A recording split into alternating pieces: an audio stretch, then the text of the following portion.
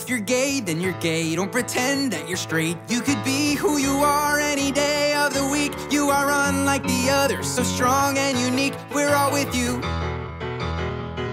If you're straight, well that's great. You can help procreate and make gay little babies for the whole human race. Make a world we can live in where the one who you love's not an issue. 'Cause we're all somewhere in the middle. We're all just looking for love to change the world.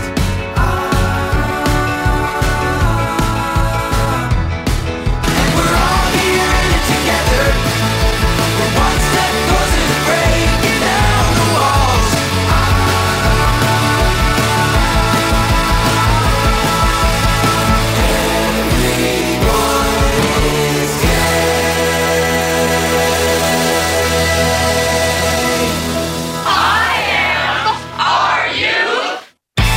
Thanks for tuning in, and welcome to the November 23rd, 2020 Thanksgiving Week edition of IMRU Radio Magazine, the world's longest-running lesbian, gay, bisexual, and transgender radio show, out front and out loud since 1974. I'm Michael Taylor Gray. With a pandemic on the rise, Turkey Day around a table full of friends and relatives is as unlikely as a grinder match with even a lesser Hemsworth, leaving many of us alone with our four-legged best friend. It is amazing how much love and laughter they bring into our lives, and even how much closer we become with each other because of them. So on this show, we revisit two visits with furry friends and the cornucopia of blessings from Renaissance queer queen Amber Flame. But let's kick off with the dog poetry of Mark Doty. Jimmy and Tony can't keep Dino, their Cocker Spaniel. Tony's too sick. The daily walks, more pressure than pleasure, one more obligation that can't be met. And though we already have a dog, Wally wants to adopt, wants something small and golden to sleep next to him and lick his face. He's paralyzed from the waist down, whatever's ruining him moving upward, and we don't know how much longer he'll be able to pet a dog. How many men want another attachment, just as they're leaving the world?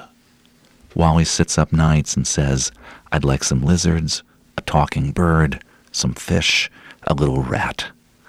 So after I drive to Jimmy and Tony's in the village, and they meet me at the door and say, we can't go through with it, we can't give up our dog, I drive to the shelter just to look, and there is Bo, bounding and practically boundless, one brass concatenation of tongue and tail, unmediated energy, too big, wild, perfect.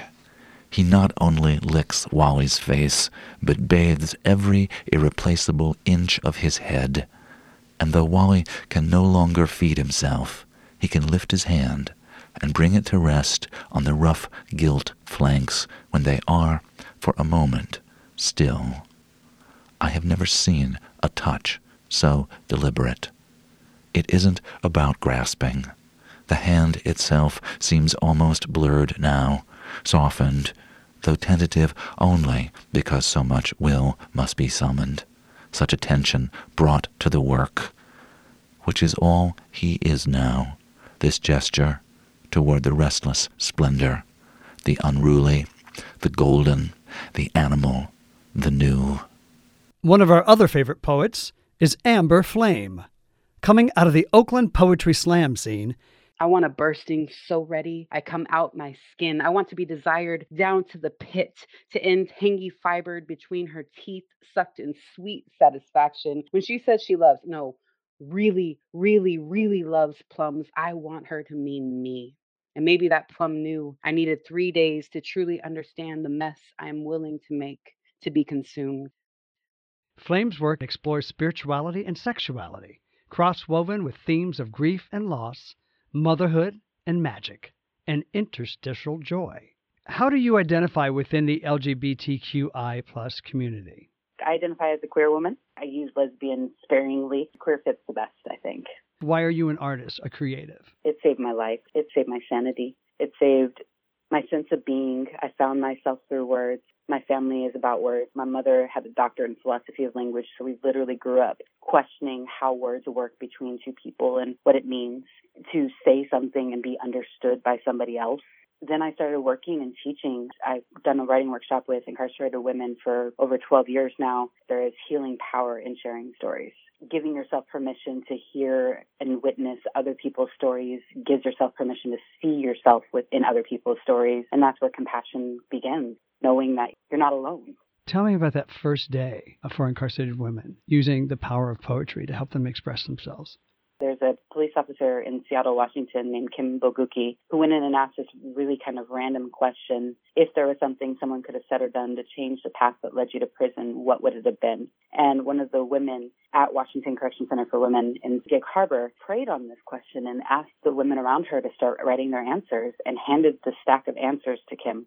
We got introduced through a mutual friend. She was looking for a writing workshop facilitator to go in and help these women kind of go deeper because she knew there was something there. I built a workshop based around their initial answers to help them go deeper into the question. It's been life-changing. Over 3,000 answers. We did youth workshops. We've gone to California women's prisons, to men's prisons in Alabama, all over the world, really. There's a documentary about it. Incarceration is such a drastic and horrific thing and has such horrible impacts on the individual. The juxtaposition of that and the healing process through storytelling being witnessed is clear, even more clear. It's unavoidably explicit. So many of them, the first thing they say is, nobody's ever asked me something like that before. We're not asking about the crime. We're not asking about what you did. We're not asking what you want to do even in the future yet. We come back around to that after saying, where could somebody have intervened? And that just elucidates how much we have responsibility to our fellow humans, how much trauma and damage we cause each other on a daily basis through our own hurts and our own insecurities and our own lack of healing. So what happens if we all commit to self-healing so that we can commit to mutual, community, worldwide healing? Every time somebody is angry or mean, it's very clear to me that there's just so much hurt under it. You can't ignore that. You can't ignore humanity if somebody shares their story like that. As a queer Black woman, how do you see where we are in terms of progress?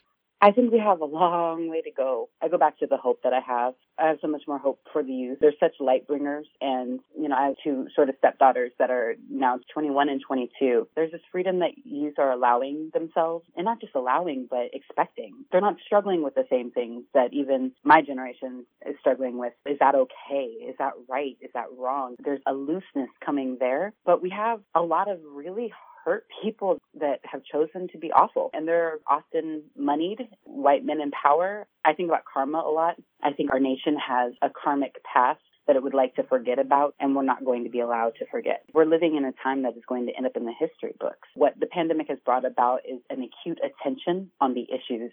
You cannot ignore them because you have nothing else to do. We saw that in the protests this summer. I call it the summer of killings because there's been a summer of killings for about 10 years now. And what that means to me is not that there's suddenly Black people dying in the streets at the hands of police, but there's suddenly a Black person dying at the hands of police in the streets that gets the attention of everybody. This is happening year round for us, but every summer there's one that just gets everybody's attention. And it starts this whole thing of like, I can't believe. And now it's to the point where people can't say they can't believe. Now they can believe it because it happens over and over again. And so now they have to decide whether they're going to do something about it or they're not.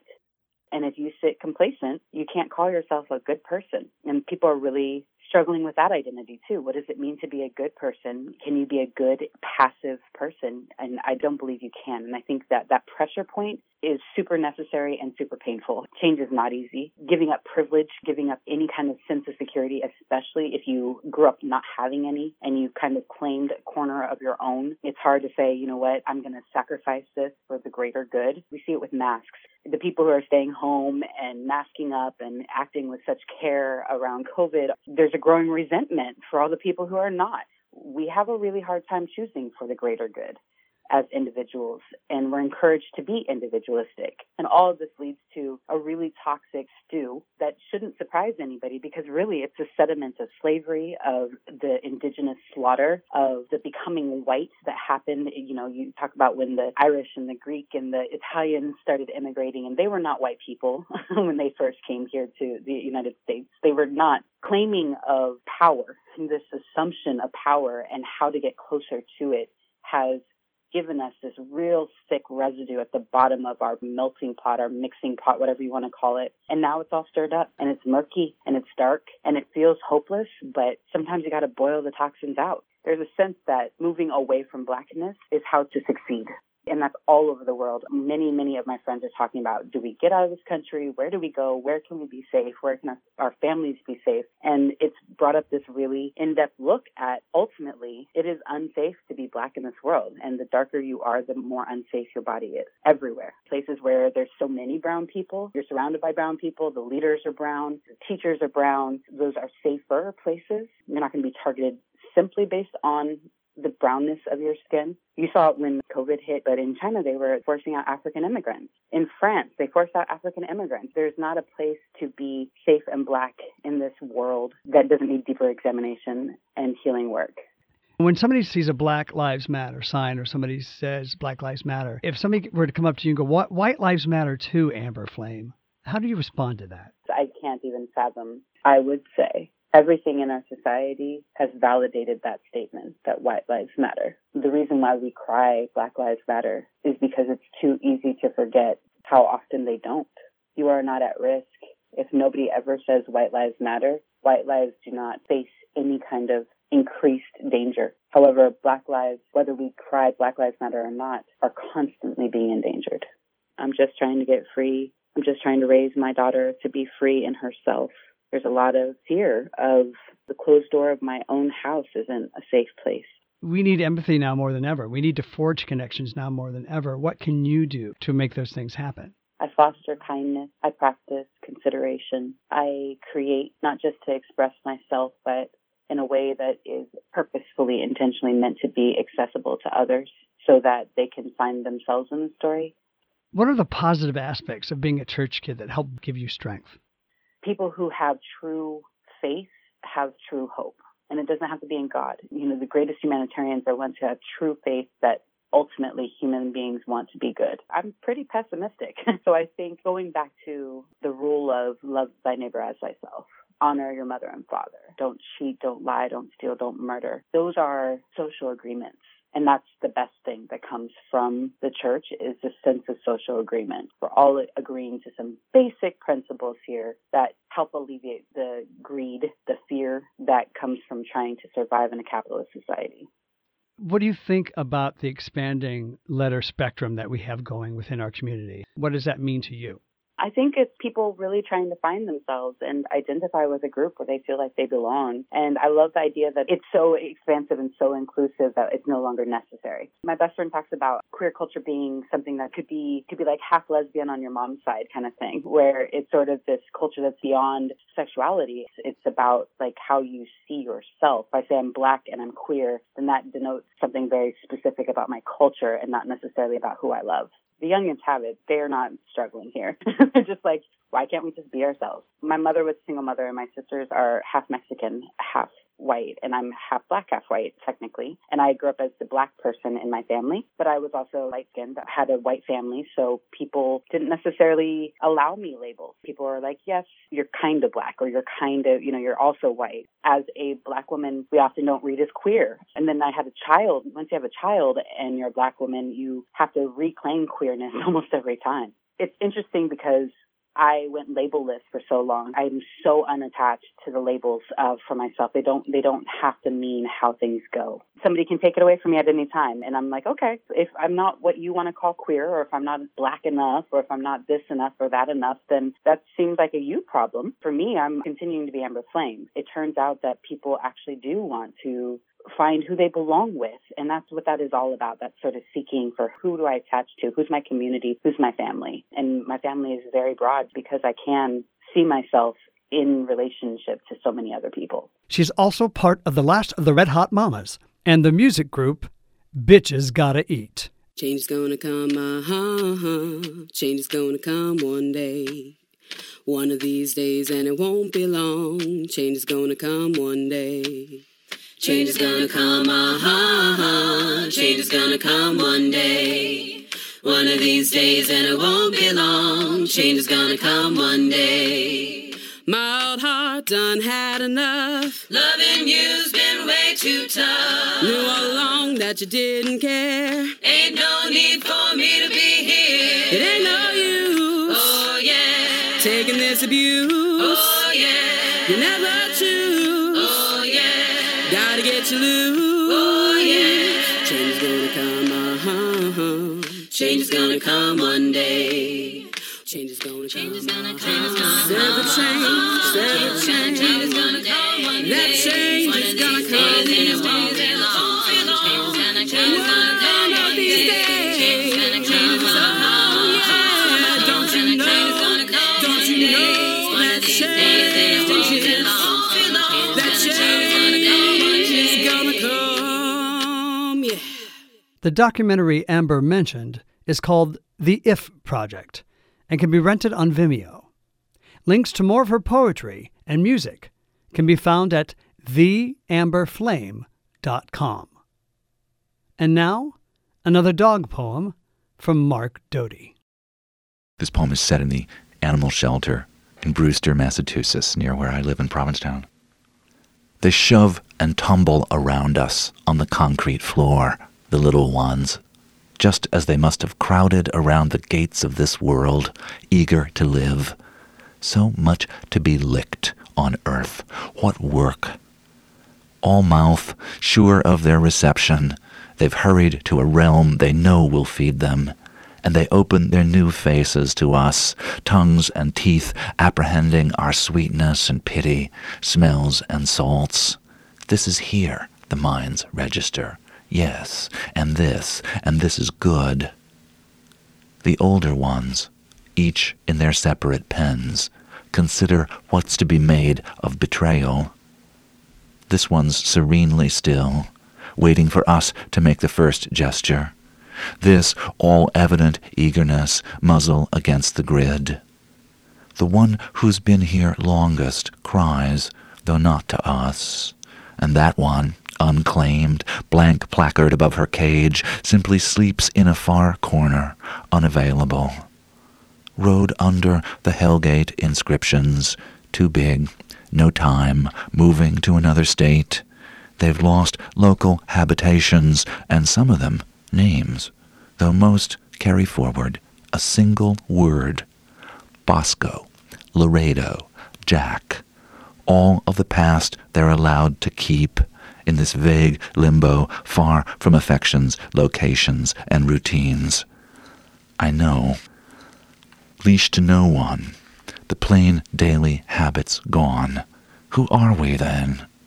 Nothing but eagerness, or caution, though only a little. Couldn't these various distances dissolve at a touch, a dozen touches? Not to be forgotten, the blank hours, but put in place. Oh, Dakota and Brandy and Jimbo, just as we wanted to be born once, don't we want to be delivered again, even knowing the nothing love may come to?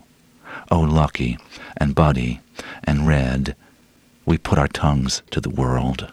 Don't go away. We'll be right back. It's time for Who Said That on this episode of the Rainbow Minute. This writer was born in 1911 in Mississippi. Once grown, he changed his first name to a southern state. While producing screenplays, novels, short stories, over 100 poems, and an autobiography, he is best known as a playwright. His masterpieces revolutionized American theater, namely The Glass Menagerie, A Streetcar Named Desire, and Cat on a Hot Tin Roof. Often emotionally distraught, he found solace with his partner of 15 years, U.S. Navy veteran Frankie Merlo, who died from cancer in 1963. When he died, the playwright said, "I went to pieces. I retreated into a shell. For 9 months, I wouldn't speak to a soul. I wouldn't answer the telephone, and I wouldn't leave the house." Who said that? It was Tennessee Williams, among the greatest of American playwrights. The Rainbow Minute is produced by Judd Proctor and Brian Burns, and recorded in the studios at WRIR in Richmond, Virginia, and read by volunteers like me, Dustin Richardson. Hello, I'm Billy Bean, Major League Baseball's ambassador for inclusion, and you are listening to IMRU Radio Magazine. Welcome back. I'm Michael Taylor Gray, and you are listening to IMRU Radio. Our next story is about a gay couple who have devoted their lives to providing solace for our four-legged friends. Ellen DeGeneres tweeted of them, "What this couple has done for rescue dogs is incredible. If you're like me, you're going to want to support them." Abby Dees reports. When Danny Robertshaw and Ron Danta drove a horse trailer filled with emergency supplies from their South Carolina home to New Orleans right after Hurricane Katrina, they had no idea that the journey would change their lives too. The abandoned and lost dogs they encountered there came back home with them and became the first pups of now almost 11,000 that Danny and Ron have rescued and placed since that drive in 2005. They are the subject of a documentary by Ron Davis called Life in the Doghouse. And Danny and Ron are here with me today to talk about it. Welcome. Thank you. I'm Ron Danta. I'm Danny Robertshaw. What spurred you to go down to New Orleans anyway? At first, we did a lot for people. We bought supplies and everything. And then about the third day after Katrina hit on the news, they started showing all the dogs on roofs, on floating boards, hung in trees, swimming. And that was really the catalyst that made us think we need to go help those animals. The part of the news that we failed to hear, or either it wasn't on, was the fact that none of the people who had to evacuate the city were allowed to take their pets with them. All we could do is think about how many there must be. And these poor animals that had known love and care and all that were never going to know their family again or their home again. That's what started the whole thought process. And we were really hoping that we'd find all the owners and everything else somehow, but there were no records, no documents. All of the animals, when we brought them home, we had to start all over from scratch, from worming to bathing to all the shots and everything else so that we could place them somewhere safely. When we first started it, we kept bringing them in batches, so we'd get 20 to 30 dogs each time, and then we would get them spayed and neutered and try to get them in the best health we could, and we leaned on our horse community, because we're horse trainers by trade, to help adopt them, because most horse people are animal lovers. They really stepped up to the plate. We took dogs all over to the horse shows, and they just kept accepting them.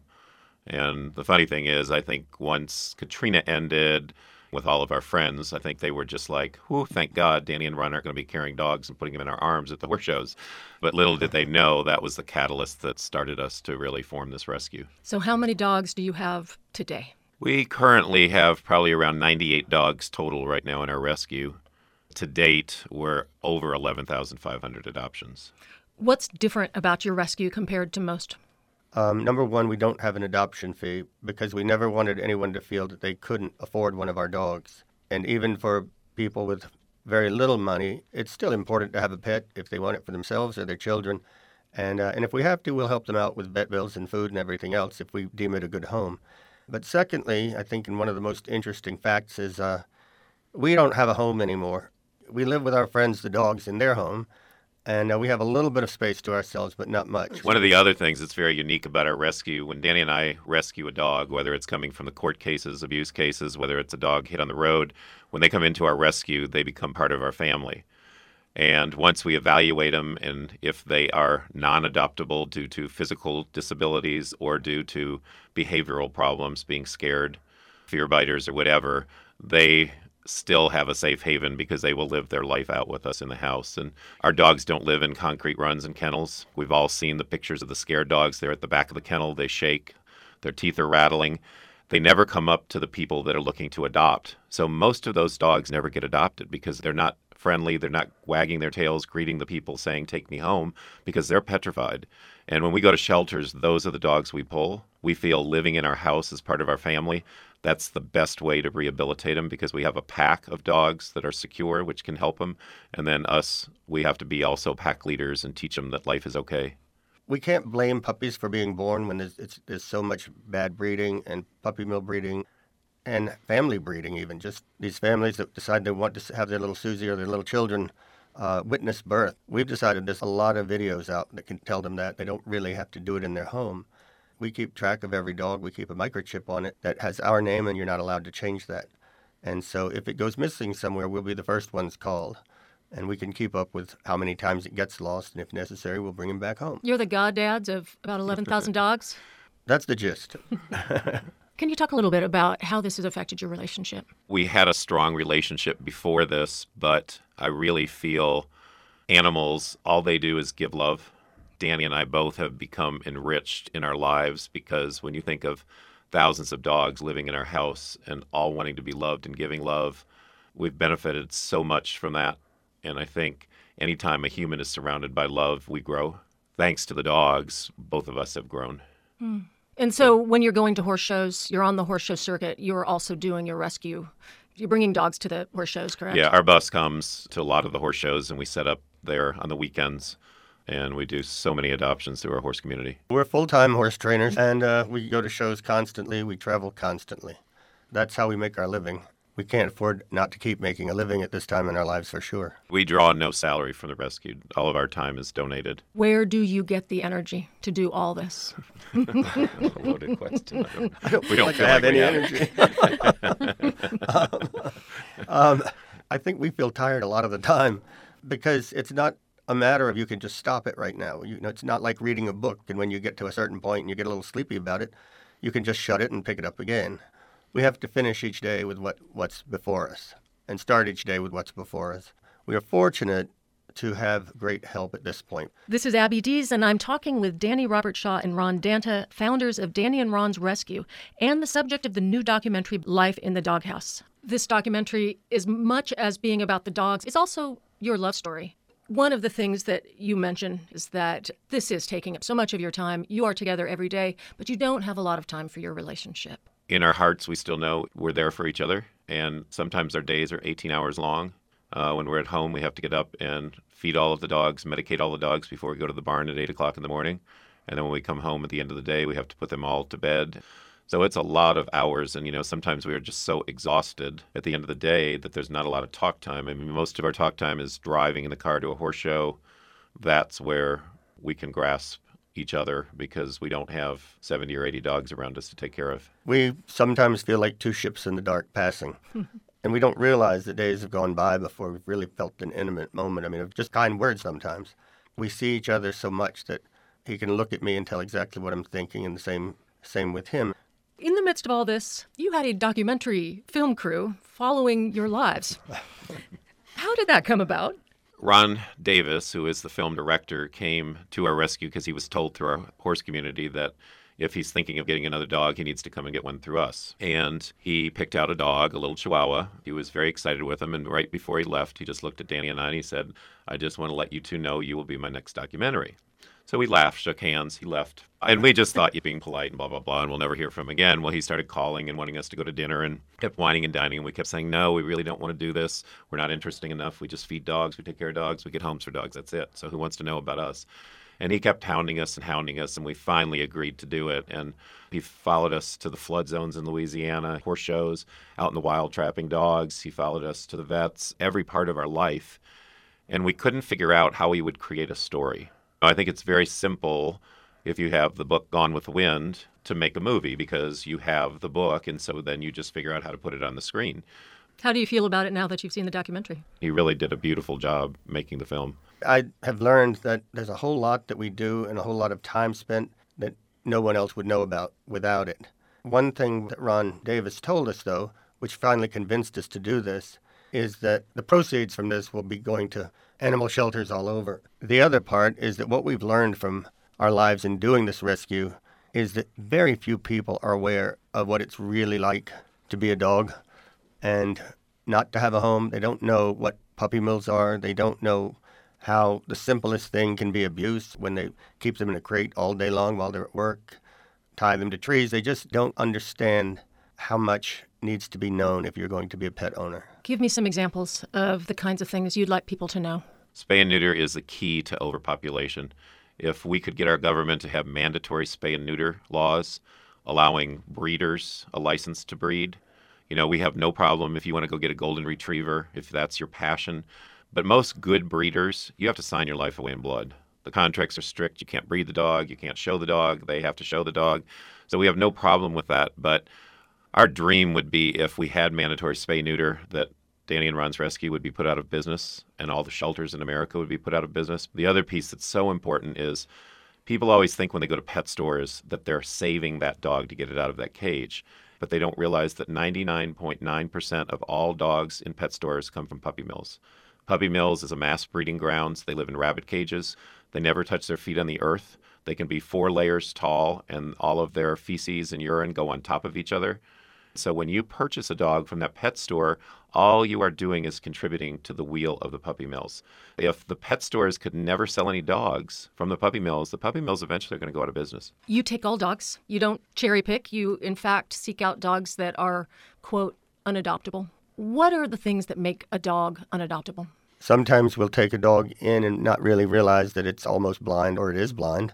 That's something that we can help if it's juvenile cataract. They can do surgery on that and give them sight again. But we have some that have taken 2 and 3 years before they are secure enough to leave us because they were so traumatized when they arrived that they just couldn't function like a dog, not like a pet. And people don't want to take a dog in that is going to hide from them constantly and be scared of everybody that walks. So we really try hard to make sure that we know each animal.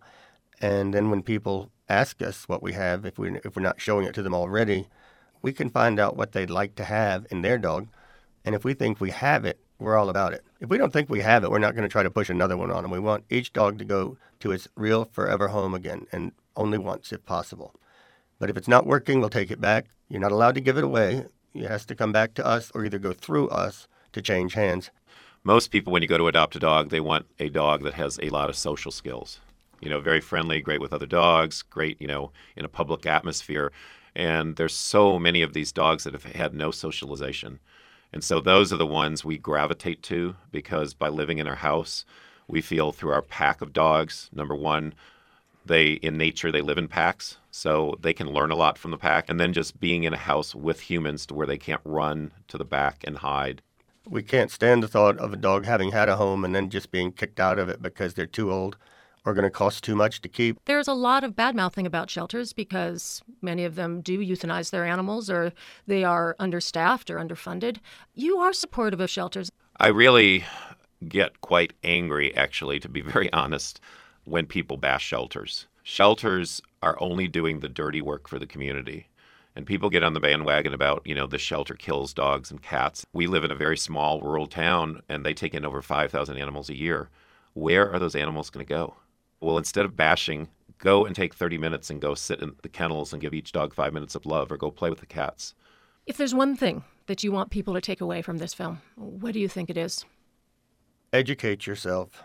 Put your feet and your hands and your mind into the places that you normally don't go that you just hear about. People say, well, I can't go to a shelter. It just hurts me too much.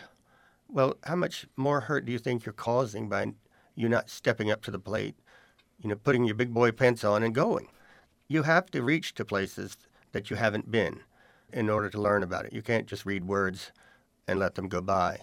But every once in a while, I just hope people will put themselves into the situation just to be stronger. My biggest thing I'd like people to take home from this film is spay and neuter. I preach it all the time, and it seems like such a simple words to say, but people just don't realize the millions of animals euthanized in shelters, and if we could spay and neuter, we would not have an overpopulation. This film is going to be in theaters this month, but it's on demand. I wonder if you could talk a little bit about how that works. Yeah, we're very excited about this. It's kind of a new concept, but it's so easy. If you go to the website or onto Facebook, and you can see Bring the Movie to a Theater Near Me, and you click on it and put your zip code in, and they will tell you all the theaters that they're in contact with in the area, and you can choose the theater, the date, the time. Depending on the size of the theater, they may tell you have to get 30 tickets sold, and then it's guaranteed to come. Put it out on Facebook and get your friends to just go on the site, and you will be able to purchase your tickets at regular movie prices. Then once that goal is met, they give you the green light, and it is guaranteed to come there. So if you want info about the movie, lifeinthedogHousemovie.com is the website. And if they want information about you adopting dogs, learning more about what you do, DannyRonsRescue.org. Is that it? Yes. That's it. Anything I've missed that you want to make sure people know? Open your heart up. And if you can't adopt a dog, go to a rescue, go to a shelter, and just spend some time giving your love. That's all they need. This is Abby Dees with IMRU Radio, and I've been talking with Danny Robertshaw and Ron Danta, founders of Danny and Ron's Rescue, and the subjects of the documentary by Ron Davis, Life in the Doghouse. The documentary, Life in the Doghouse, can be viewed on Netflix, Amazon, iTunes, or Google Play. Don't go away. We'll be right back after this quick break. It's time for Who Said That on this episode of The Rainbow Minute. This gay artist's career was off and running before getting his degree, when his design was chosen to promote the 1969 film Hello, Dolly. He went on to create movie posters for over 40 films, including The Sting and Raiders of the Lost Ark. Beginning in 1972, he created 37 celebrity portraits for the cover of TV Guide, including those of Lucille Ball, Katharine Hepburn, and John Travolta. Inspired by gay illustrator J.C. Leyendecker, he once said, "I'm interested in uncovering relationships between the past and in discovering how things have changed and grown. I don't see any point in copying the past, but I think the elements of the past can be taken to another realm." Who said that? It was master illustrator Richard Amsel. The Rainbow Minute is produced by Judd Proctor and Brian Burns and recorded at WRIR in Richmond, Virginia, and read by volunteers like me, Dustin Richardson. Hi, I'm Chaz Bono, and you're listening to IMRU Radio Magazine, out loud and proud since 1974. Welcome back. I'm Michael Taylor Gray.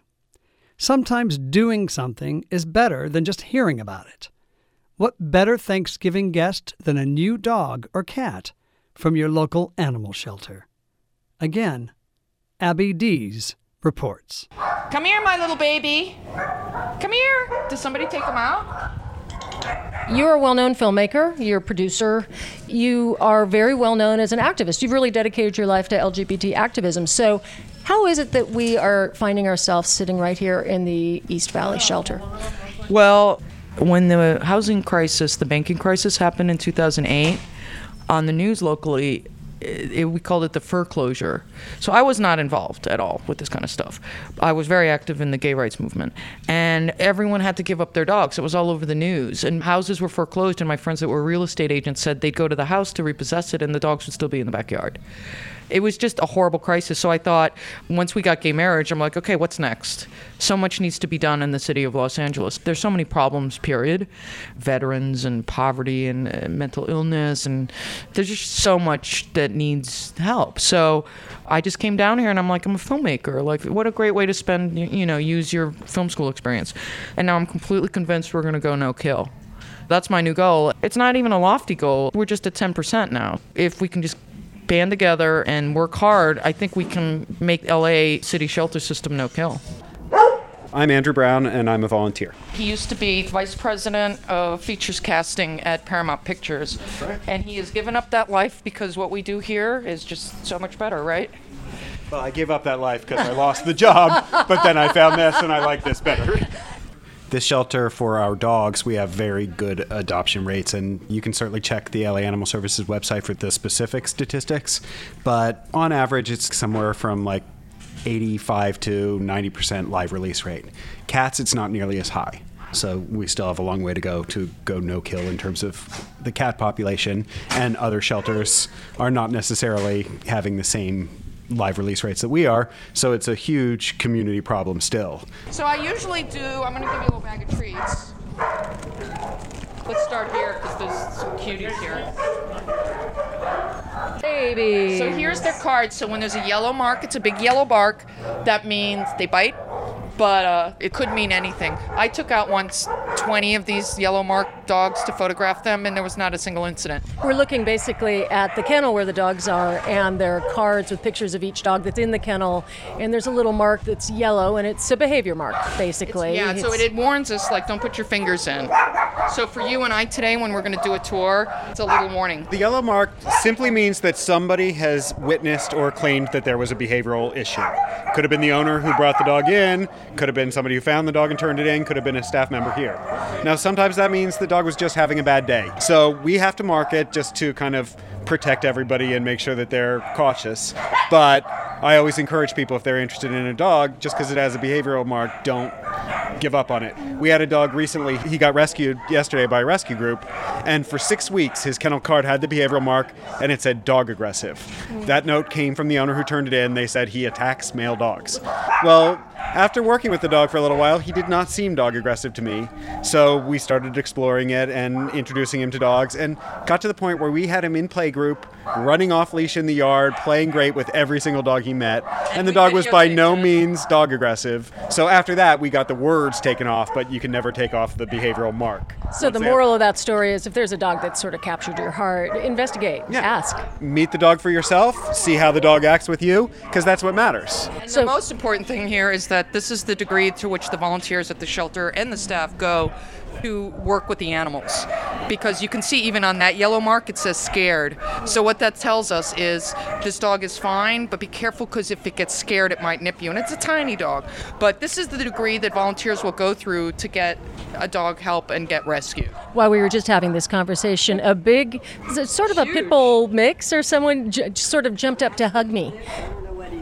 Look at that, looks like a mastiff. So who's this, mastiff? Sherry? Yeah. This is Boyo. He is an owner surrender. He's about 8 years old. Boyo.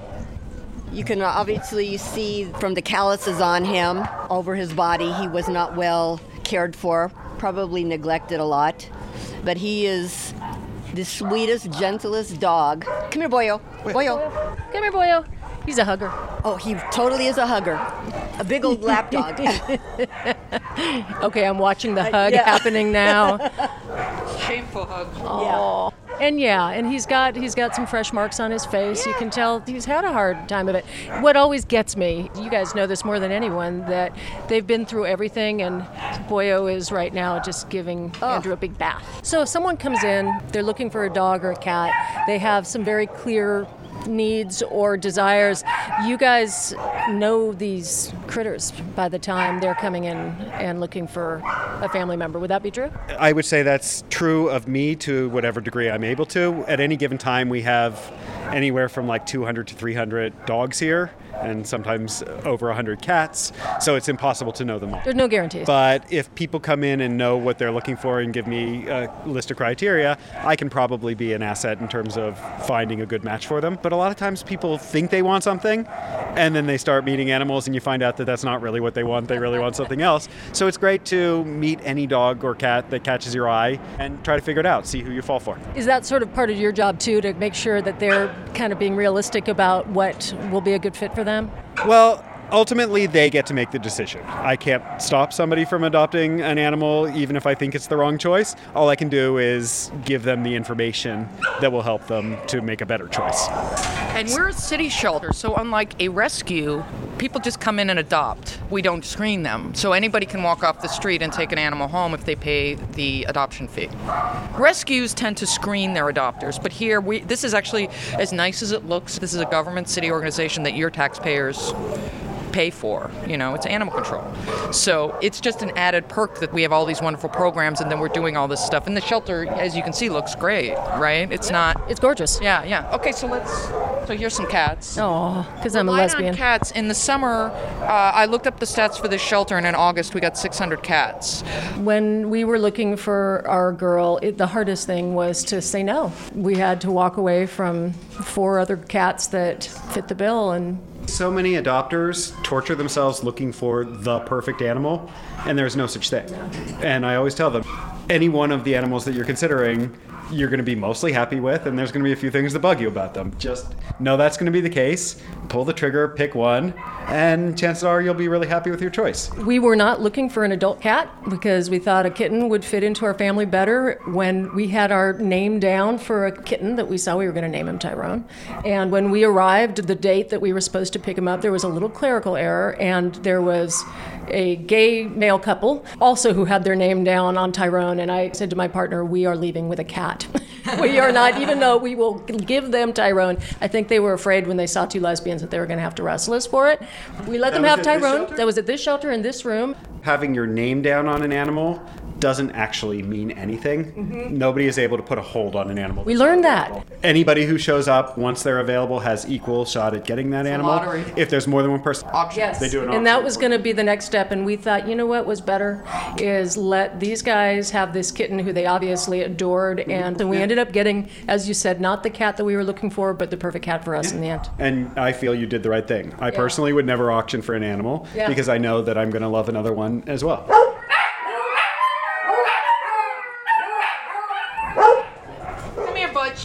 Oh, hi, Butch. So Butch is special. Come here, baby. Butch has been here since August. Oh. Butch had cancer.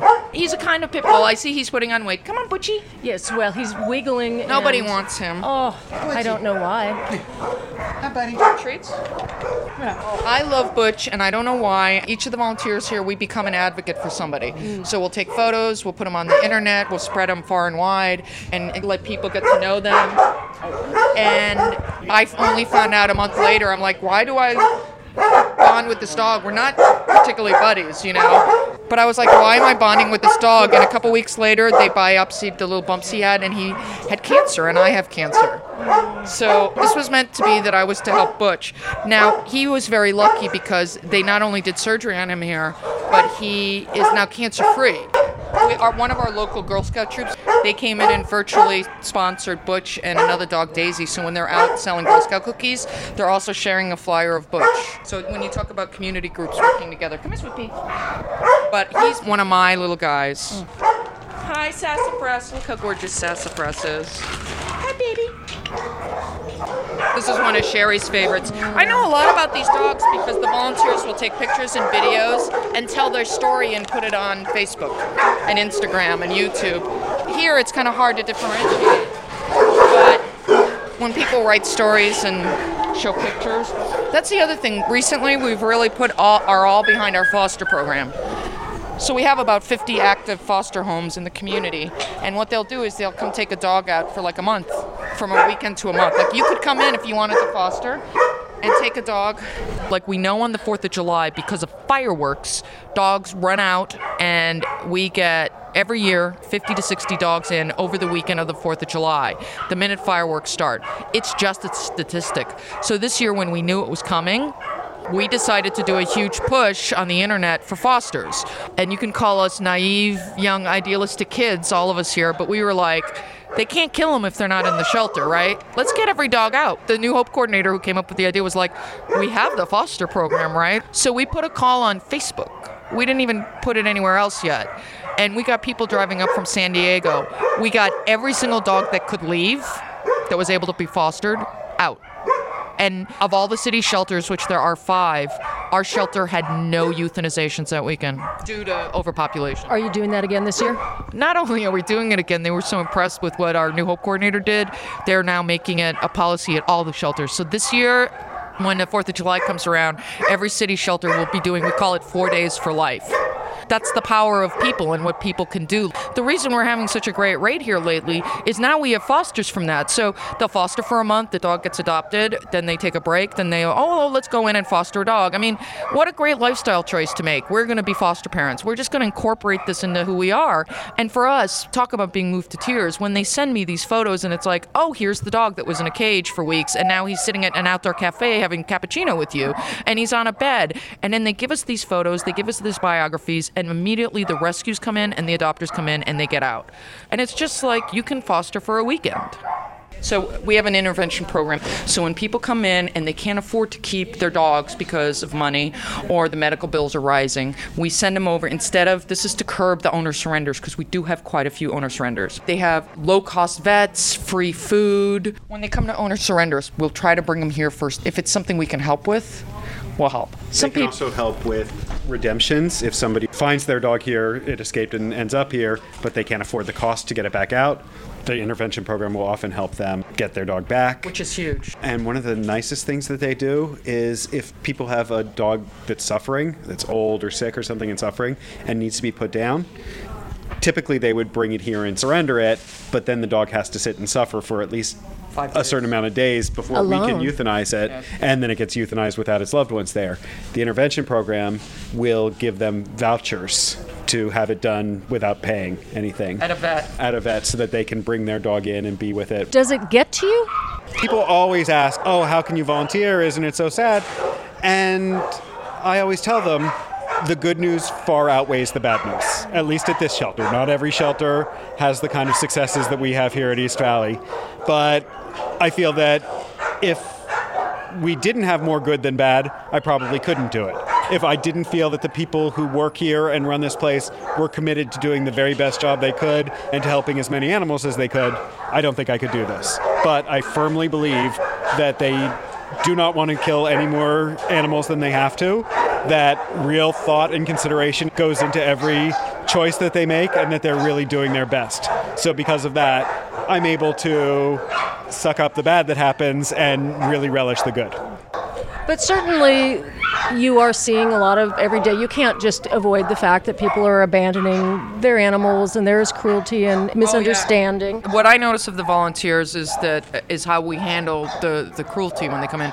It's mostly the staff here. If you call here and they might be a little short, it's one because they're busy and one because you can't imagine what people say to the staff and the questions. And the other day, like for example, just today they told me somebody came in the other day, they looked at a dog they were already adopted and they're like, oh, we got to pay? We thought it was free. Forget it. And left. I mean, that's silly, and then the horrible abuse case that came in at the end of the day yesterday that shook everyone to their core because, you just don't know how bad it can be, what people can let happen to their dog.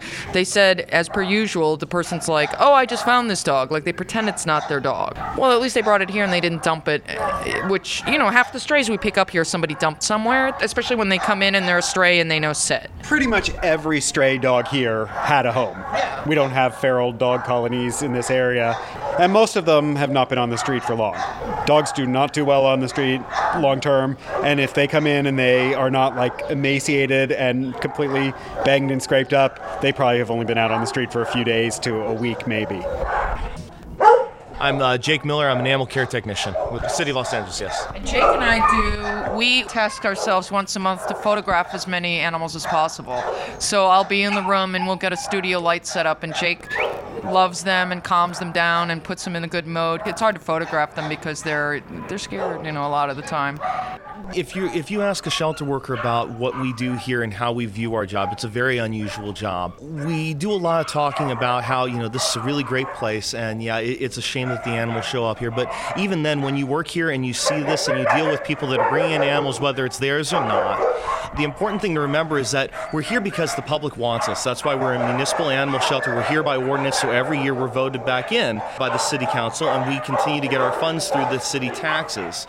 So when an animal is brought here, we don't fault anybody for bringing an animal here because that's what we are here for. 9 times out of 10, they're probably coming into a better situation, or you're in a situation where you need to keep the roof over the family's head, and life happens, and that's why we have animal shelters as well.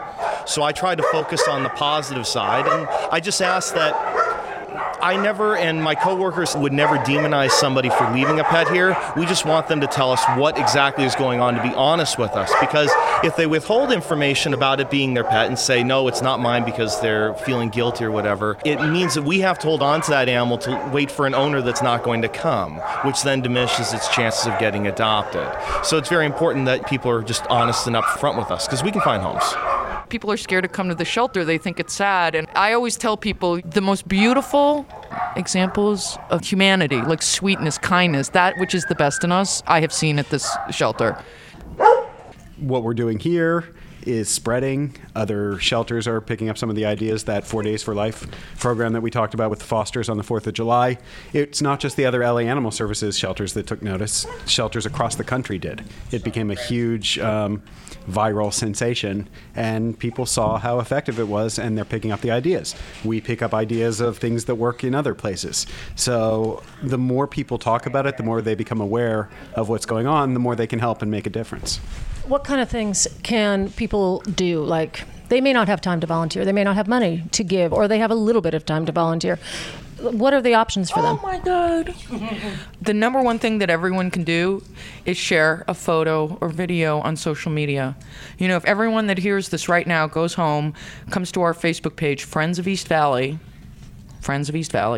and shares one photo they see there, you will save a life. I told you the story of that old dog that was owner surrendered. The woman that came in and adopted that dog was from a photo share. We took a photo, one person posted it, another person shared it, and the woman that came to save that dog saw the second share. That's true of almost everything here. 4 Days for Life was completely done on the internet. And you don't have to come in and foster, but if you share that photo, your 200 friends, your 2,000 friends are going to see that. And that's how we get dogs out. I fell in love with a dog, and here damn chihuahua. And I couldn't get her out of my mind. And every day I put her photo on the internet, and somebody shared, and somebody shared, and somebody shared, and a nice man came and adopted her, and now she's got a better house than me. I'm not bitter. But he sent me a photo, and it's like this big, gorgeous pool in this huge backyard, and I'm like, damn, adopt me. But for one dog to get out of here, sometimes it takes up to 7 or 8 people. You know, the person that walks it, that cleans it, that loves it, the person that takes the photo, that puts it on the internet, that shares it, and then for them to reach the place where they'll be adopted. Talk about a group effort. We can't do this by ourselves, but it's amazing what can be done. That zero euthanization over the 4th of July, that was astounding. But it was nice because it's like, oh, these are all the nice people in LA. Okay, that's it for tonight. I'm Michael Taylor Gray. Our thanks to IMRU's executive producer, Steve Pride, and Rainbow Minute producers, Judd Proctor and Brian Burns. Please follow us on Facebook at IMRU Radio. And if you are interested in volunteering with IMRU in any capacity, email volunteer@imruradio.org. And a reminder, we're a global podcast as well as a show broadcast by the station. You can always hear our weekly show posted to kpfk.org. Also catch us at iTunes, Spotify, Breaker, Anchor.fm, CastBox, and Pocket Casts. And IMRU gives a special shout-out to Rachel Maddow's wife, Susan McCula, who is recovering from COVID-19. And the best of wishes to all our listeners for a happy holiday. Good night. Happy Thanksgiving.